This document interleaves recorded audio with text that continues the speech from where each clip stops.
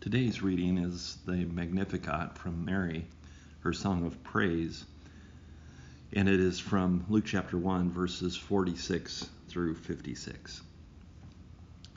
Oh, how my soul praises the Lord, Mary responds. How my spirit rejoices in God my Savior, for he took notice of his lowly servant girl, and from now on all generations will call me blessed. For the Mighty One is holy, and he has done great things for me. He shows mercy from generation to generation to all who fear him.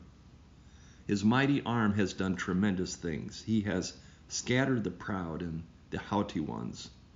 He has brought down princes from their thrones and exalted the humble. He has filled the hungry with good things and sent the rich away with empty hands. He has helped his servant Israel and remembered to be merciful, for he has made this promise to our ancestors, to Abraham and his children forever. Mary stayed with Elizabeth about 3 months and then went back to her own home. In this song, what we hear is an inspired song of praise from Mary, who sees and hears, believes, and trusts God, even prior to the fulfillment of his promises. This is such a spectacular vision, expression, picture of trust. This hymn of praise is filled with phrases from the song that Hannah prayed, the song that she sang on the birth and the presentation of her unexpected child, Samuel. She too had a birth that was unusual. She was barren and never thought she would have a child. And when she did, she had Samuel and dedicated him to the temple. She sang this song of praise, which is similar to the one that Mary sings.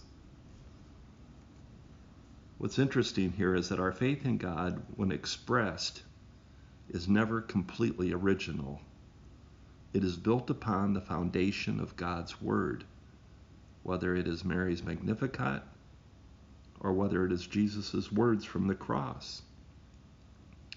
It is all grounded in Scripture. And now Mary's words, which are very familiar, similar to the song that Hannah sings, we also know that these words now are inspired by the Holy Spirit.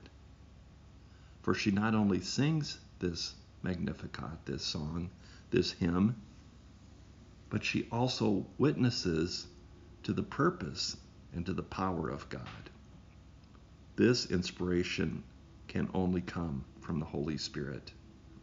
That Spirit that had rested in Elizabeth's womb and John the Baptist, that Spirit that had rested in Elizabeth, that Spirit now rests in Mary.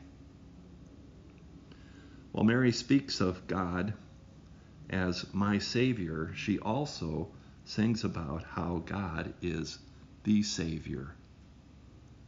Mary sings of her low estate, her humble position, which points to God's regard for the lowly of the world.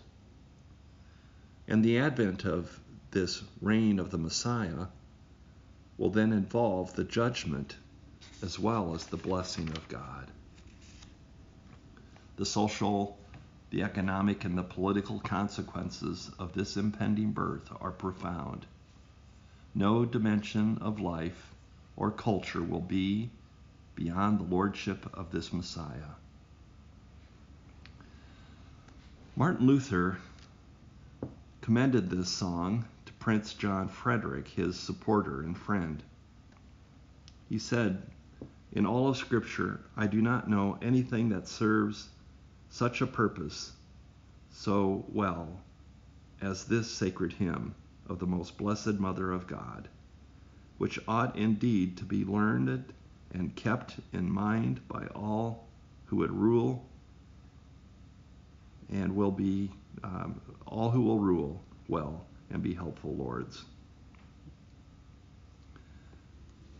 So as we think about this hymn, this praise of him, this song of praise, as we think about this song, the question that resonates for me is, as our Lord God grants us with authority and power as God's representatives, how do we use that power?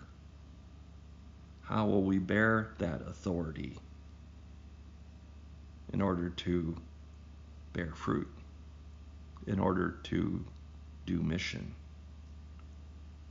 Let me repeat that. As our Lord God grants us with authority and power, how will we use that authority and that power to bear fruit for God? Let us pray. Gracious God, we thank you for the gift of your Son, and we thank you for his mother, Mary, who displayed such faith and trust for us. May these words that she sings guide our lives and guide our use of your authority and power in this world. Speak to us so that we may hear and believe and trust like Mary. In Jesus' name we pray. Amen.